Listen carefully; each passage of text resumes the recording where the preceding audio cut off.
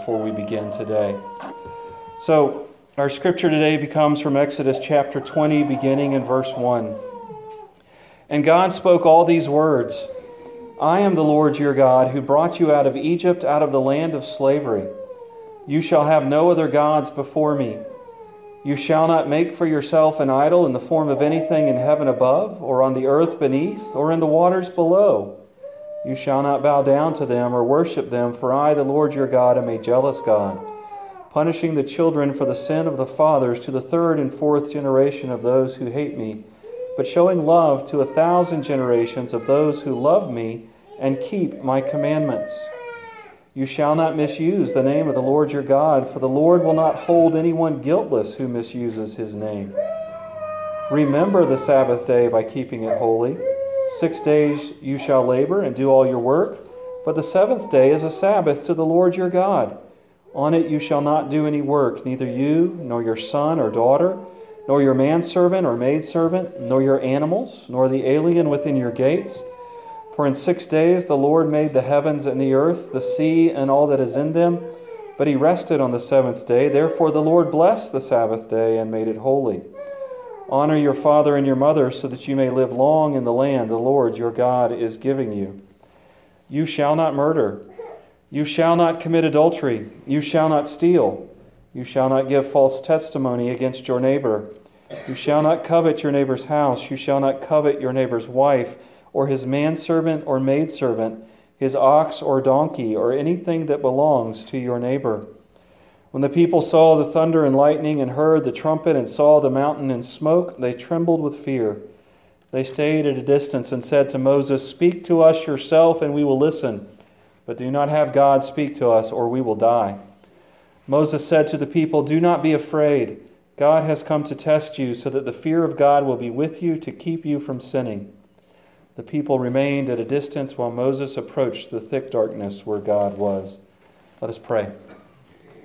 Our gracious God and Father, our holy Lord above, as we consider this second commandment, we ask that you open our eyes and ears as Isaiah was given his commission to preach to a nation that had ears but would not hear him, to preach to a nation that had eyes but would not see the glory of God. We're reminded of deaf and blind idols.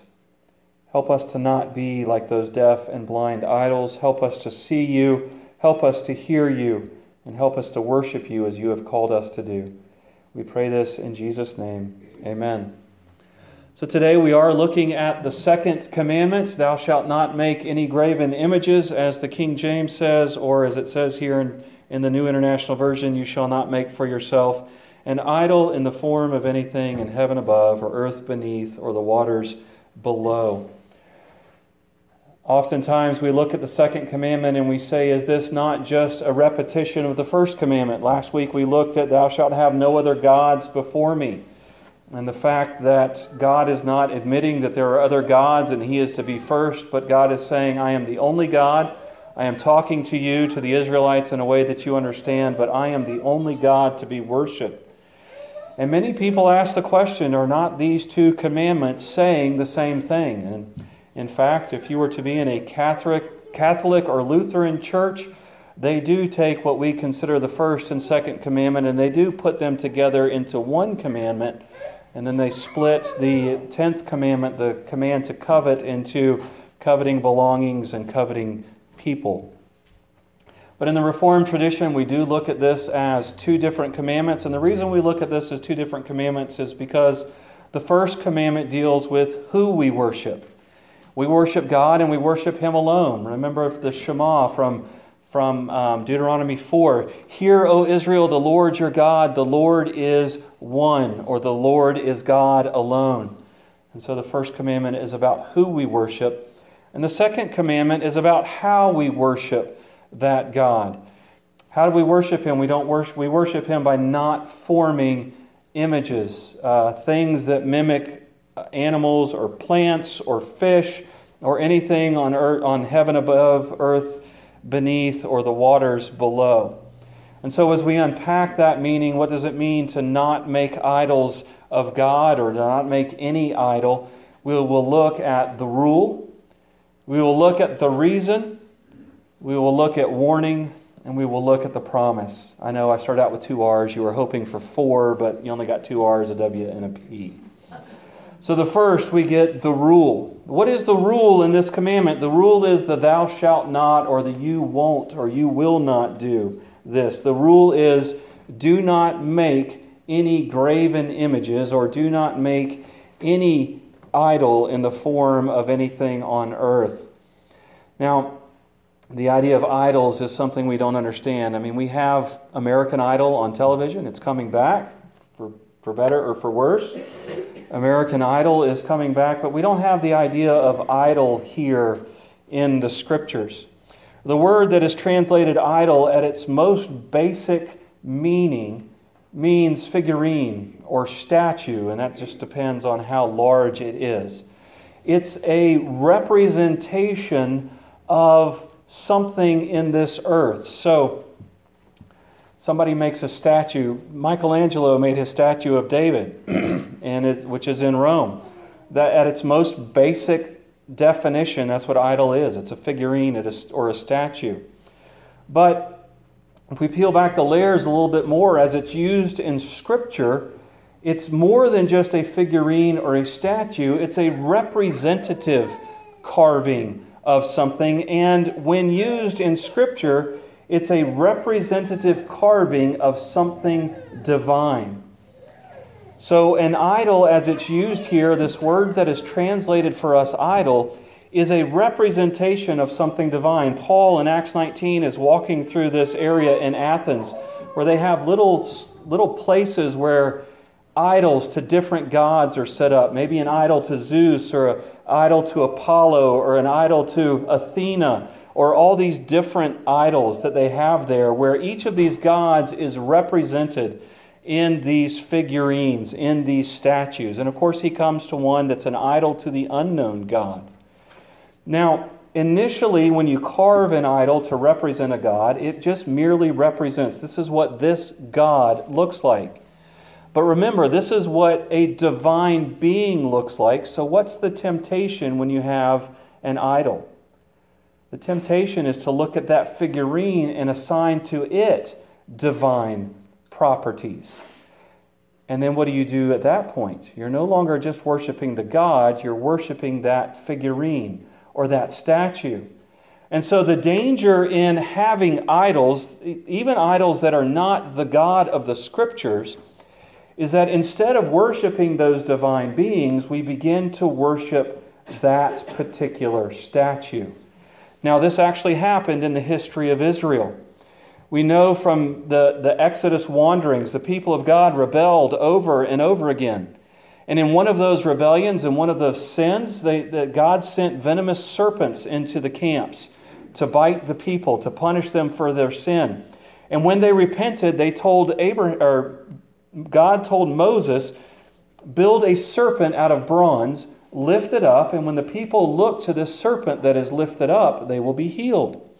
There was nothing inherently in the serpent that healed them. It was this act of trust in God and doing what God said as part of their repentance that brought them healing. Well, during the time of Hezekiah, the king Hezekiah, several hundred years later, Hezekiah has the bronze serpent destroyed. It has survived the wilderness wanderings. It has survived the period of the judges. It has survived the period of the kingship up until Hezekiah, when Hezekiah takes it and has it destroyed. Why did Hezekiah have it destroyed? Because they were no longer worshiping God. They were worshiping the serpent. They would take the serpent out, they would parade it around, and people would bow down to the serpent to worship it as their God that would bring them healing. Another danger in building an idol of God is that how do we take the infinite God and represent Him in something concrete or finite? How do we take something that we carve with our own sinful, broken hands and fully and completely represent the God who created all things?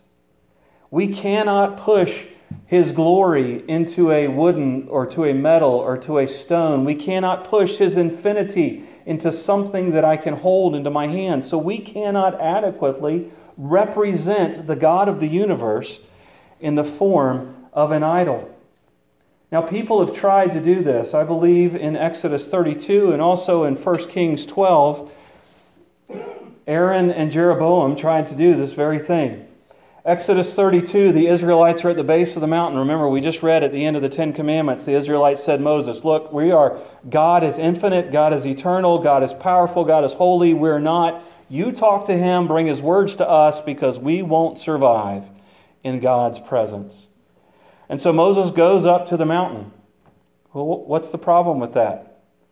Moses stays for a while. He stays for about 40 days, and these people who have been slaves all their life, who are not used to living a life without a leader, they come to Aaron and they say, look, Moses has been gone for a really, really long time. You do something for us.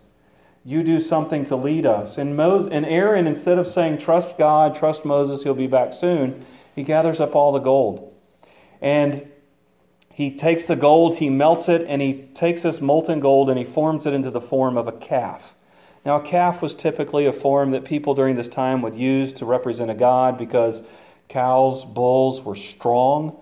You ever walk through a cow pasture, you know you don't want to get on the wrong end of those pointy things.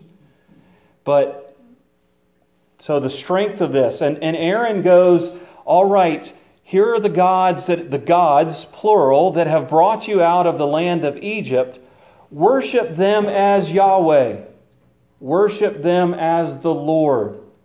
And so what Aaron did was he took this idol and he made it of God. God was not happy. He judged the Israelites. Jeroboam does the same thing. As the nation splits into the northern and the southern kingdom, Jeroboam makes 2 golden calves. He puts one in one city, one in the other city, and he tells the people, go worship them as Yahweh. Here is Yahweh your God. Worship them. You cannot contain God in a physical representation, a earthly representation, and the danger in that is that we worship the idol instead of that. And thirdly, the third danger in an idol is if we make a human representation, we actually demean the true image of God. I took 2 classes to the National Gallery of Art for art field trips. They had an art project they had to do. They had to choose a painting. And when it comes to art museums, I could get lost in the statue section. You take some of these older statues, and it looks like a human being made out of stone. They actually had a bull there at the National Gallery of Art, this head of a bull. It was a life-size head of the bull. And even inside the ears, you could see the sculptor had taken and formed the hair inside the ears of this bull. Just the intricate design of that. But if you take even a human representation with that level of intricacy, what's the problem? It has eyes, but it can't see. It has ears, but it can't hear. It looks alive, but it's not. And so when we make an image of something human, we actually demean the true image of God in that. So the rule is, thou shalt not have an idol. What's the reason for this rule? It's because God is a jealous God. Now, what do we typically think of when we think of jealousy? We typically think of a husband getting jealous of some guy hitting on his wife, or a boyfriend getting jealous of some girl hitting on his girlfriend, and we normally see it as a negative emotion. Well, that's close to God's jealousy, but it's a positive emotion for God. Because if I see somebody flirting with my wife, should I be upset? Absolutely. Because she and I have made a covenant to be in relationship together, an exclusive relationship, and anything that comes along that puts that relationship in danger, I should be upset with. I should almost viciously protect that covenant relationship. God in the 10 Commandments is establishing His covenant with the people. And God says, you don't worship an idol, you don't worship other gods, because I am a jealous God, And anything that puts our covenant relationship in danger, I'm going to fight hard against. In fact, God uses marriage as the metaphor to explain the relationship between Him and His people. Think of Hosea. Hosea called to marry Gomer, the prostitute, and be faithful to her, even though she actively went out to destroy the covenant relationship. And then Paul in Ephesians says that marriage is the model of the relationship between Jesus and the church. The reason we do not have idols, the reason we do not worship other gods is because God is a jealous God. Philip Ryken defines this as a holy jealousy is one that guards someone's rightful possession. We are God's rightful possession, and He will guard us jealously. So we have the rule, thou shalt not have graven images. The reason is that God is a jealous God. The command also comes with a warning. And the warning is this: God will judge violations of His law. This is a statement about God that appears throughout Scripture. It appears later in Exodus. It appears in the Psalms. The prophets take this, and we even see it in the New Testament. And the warning is this: I am a jealous God, punishing the children for the sin of the fathers to the third and fourth generations of those who hate me. Now, it's important for us to take this all together. God does not punish my children for my sin. God punishes my children for their own sin. But typically, my sin shows up in my children. Sorry. But all of my bad attributes have probably shown up in you in some way, shape, or another. But if I hate God, it typically shows up in my children as well, does it not? If I love God, which we'll look at here in a minute for the promise, that typically shows up in my children as well. Now, those patterns can be broken. You know, there are plenty of children out there whose parents hated God, whose grandparents hated God, whose great-grandparents hated God, who love God. God can break the cycle. Unfortunately, there's plenty of children out there whose grandparents loved God, whose great-grandparents loved God, whose parents loved God, and yet they hate Him. Unfortunately, sometimes God allows Satan to break the cycle as well. But the warning in this is, don't worship other gods because you're setting up families for destruction. You're setting up families for continuous idolatry to the third and fourth generation of those who hate God. The generational nature of the hate of God is a cycle that can be broken, and yet it's a cycle that oftentimes is not. And yet this command also comes with a promise. The rule, the reason, the warning, and the promise. The promise is that God will show love to thousands of generations of those who love me and keep my commandments. If we follow God's law, if we follow God's rule, if we protect the covenant, our end of the covenant, He offers grace. He offers mercy. He offers forgiveness. And these two concepts smashed together are something that we have issues with as humans.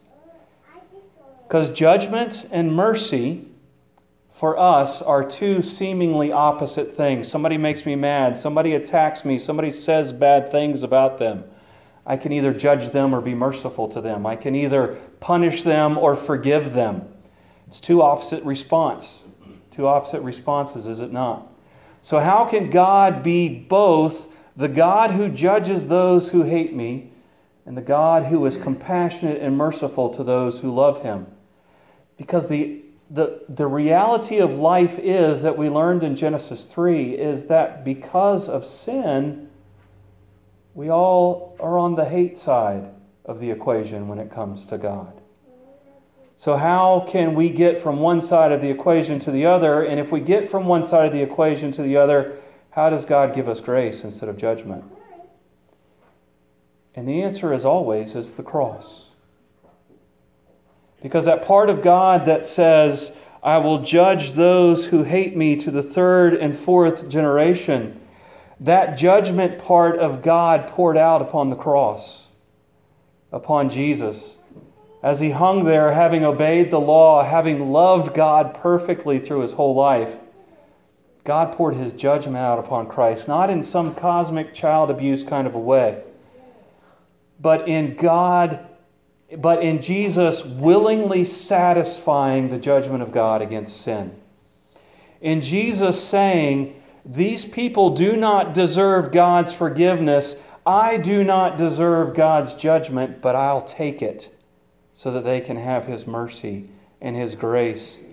And so the comma, the semicolon, the period, whatever it is in the representation of this idea that God judges, I am the Lord, the just and righteous one who does not allow sin to go unpunished, but the Lord who is compassionate and loving, whatever punctuation mark joins those two things together, rests upon the cross.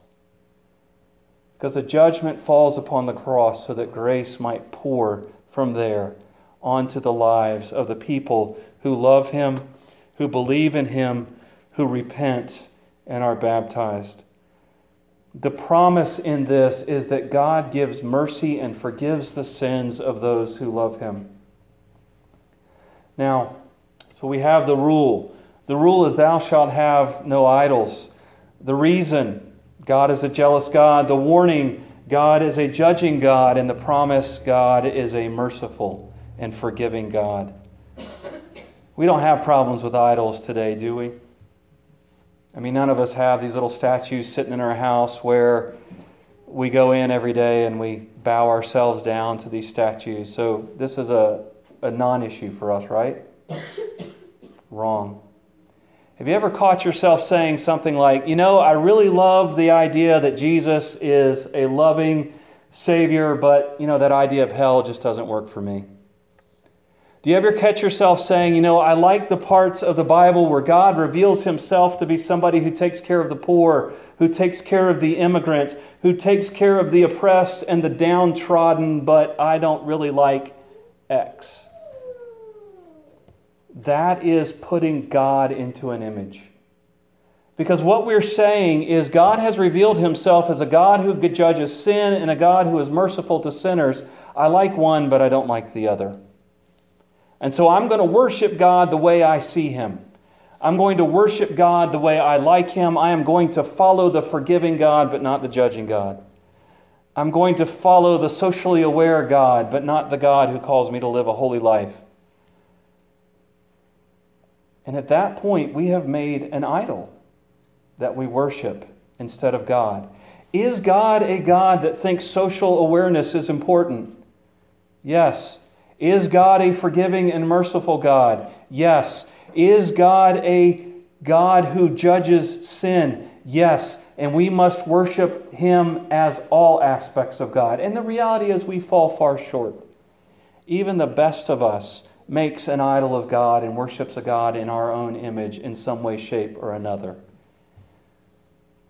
But we're saved by the Savior who didn't, who worshiped God perfectly, who loved God perfectly, who worshiped God for every aspect of himself. As we study Scripture, the temptation is there. Man, I'll tell you, I'm the first to admit I love the forgiveness of God. And if I could preach forgiveness alone without judgment, then I'd be a much calmer person a lot of times. But what is forgiveness without judgment? It's an empty message. What do I need to be forgiven of if God's not judging? What does God judge if he doesn't forgive? We take God as a package. We take God as his fullness and we worship him in that way. We don't squeeze God into our own conception of him. It may not be a physical representation, but we have this mental idol of who we think God should be. And God says, no, worship me as I am, not as you think I am. Let us pray. Our gracious God and Father, as we consider your law, take away from us those areas where we don't want to worship you, where we don't want to consider, and help us to worship you as you are fully given to us in Scripture. Help us not squeeze you into our mold, but help squeeze our worship into yours. We pray this in Jesus' name. Amen.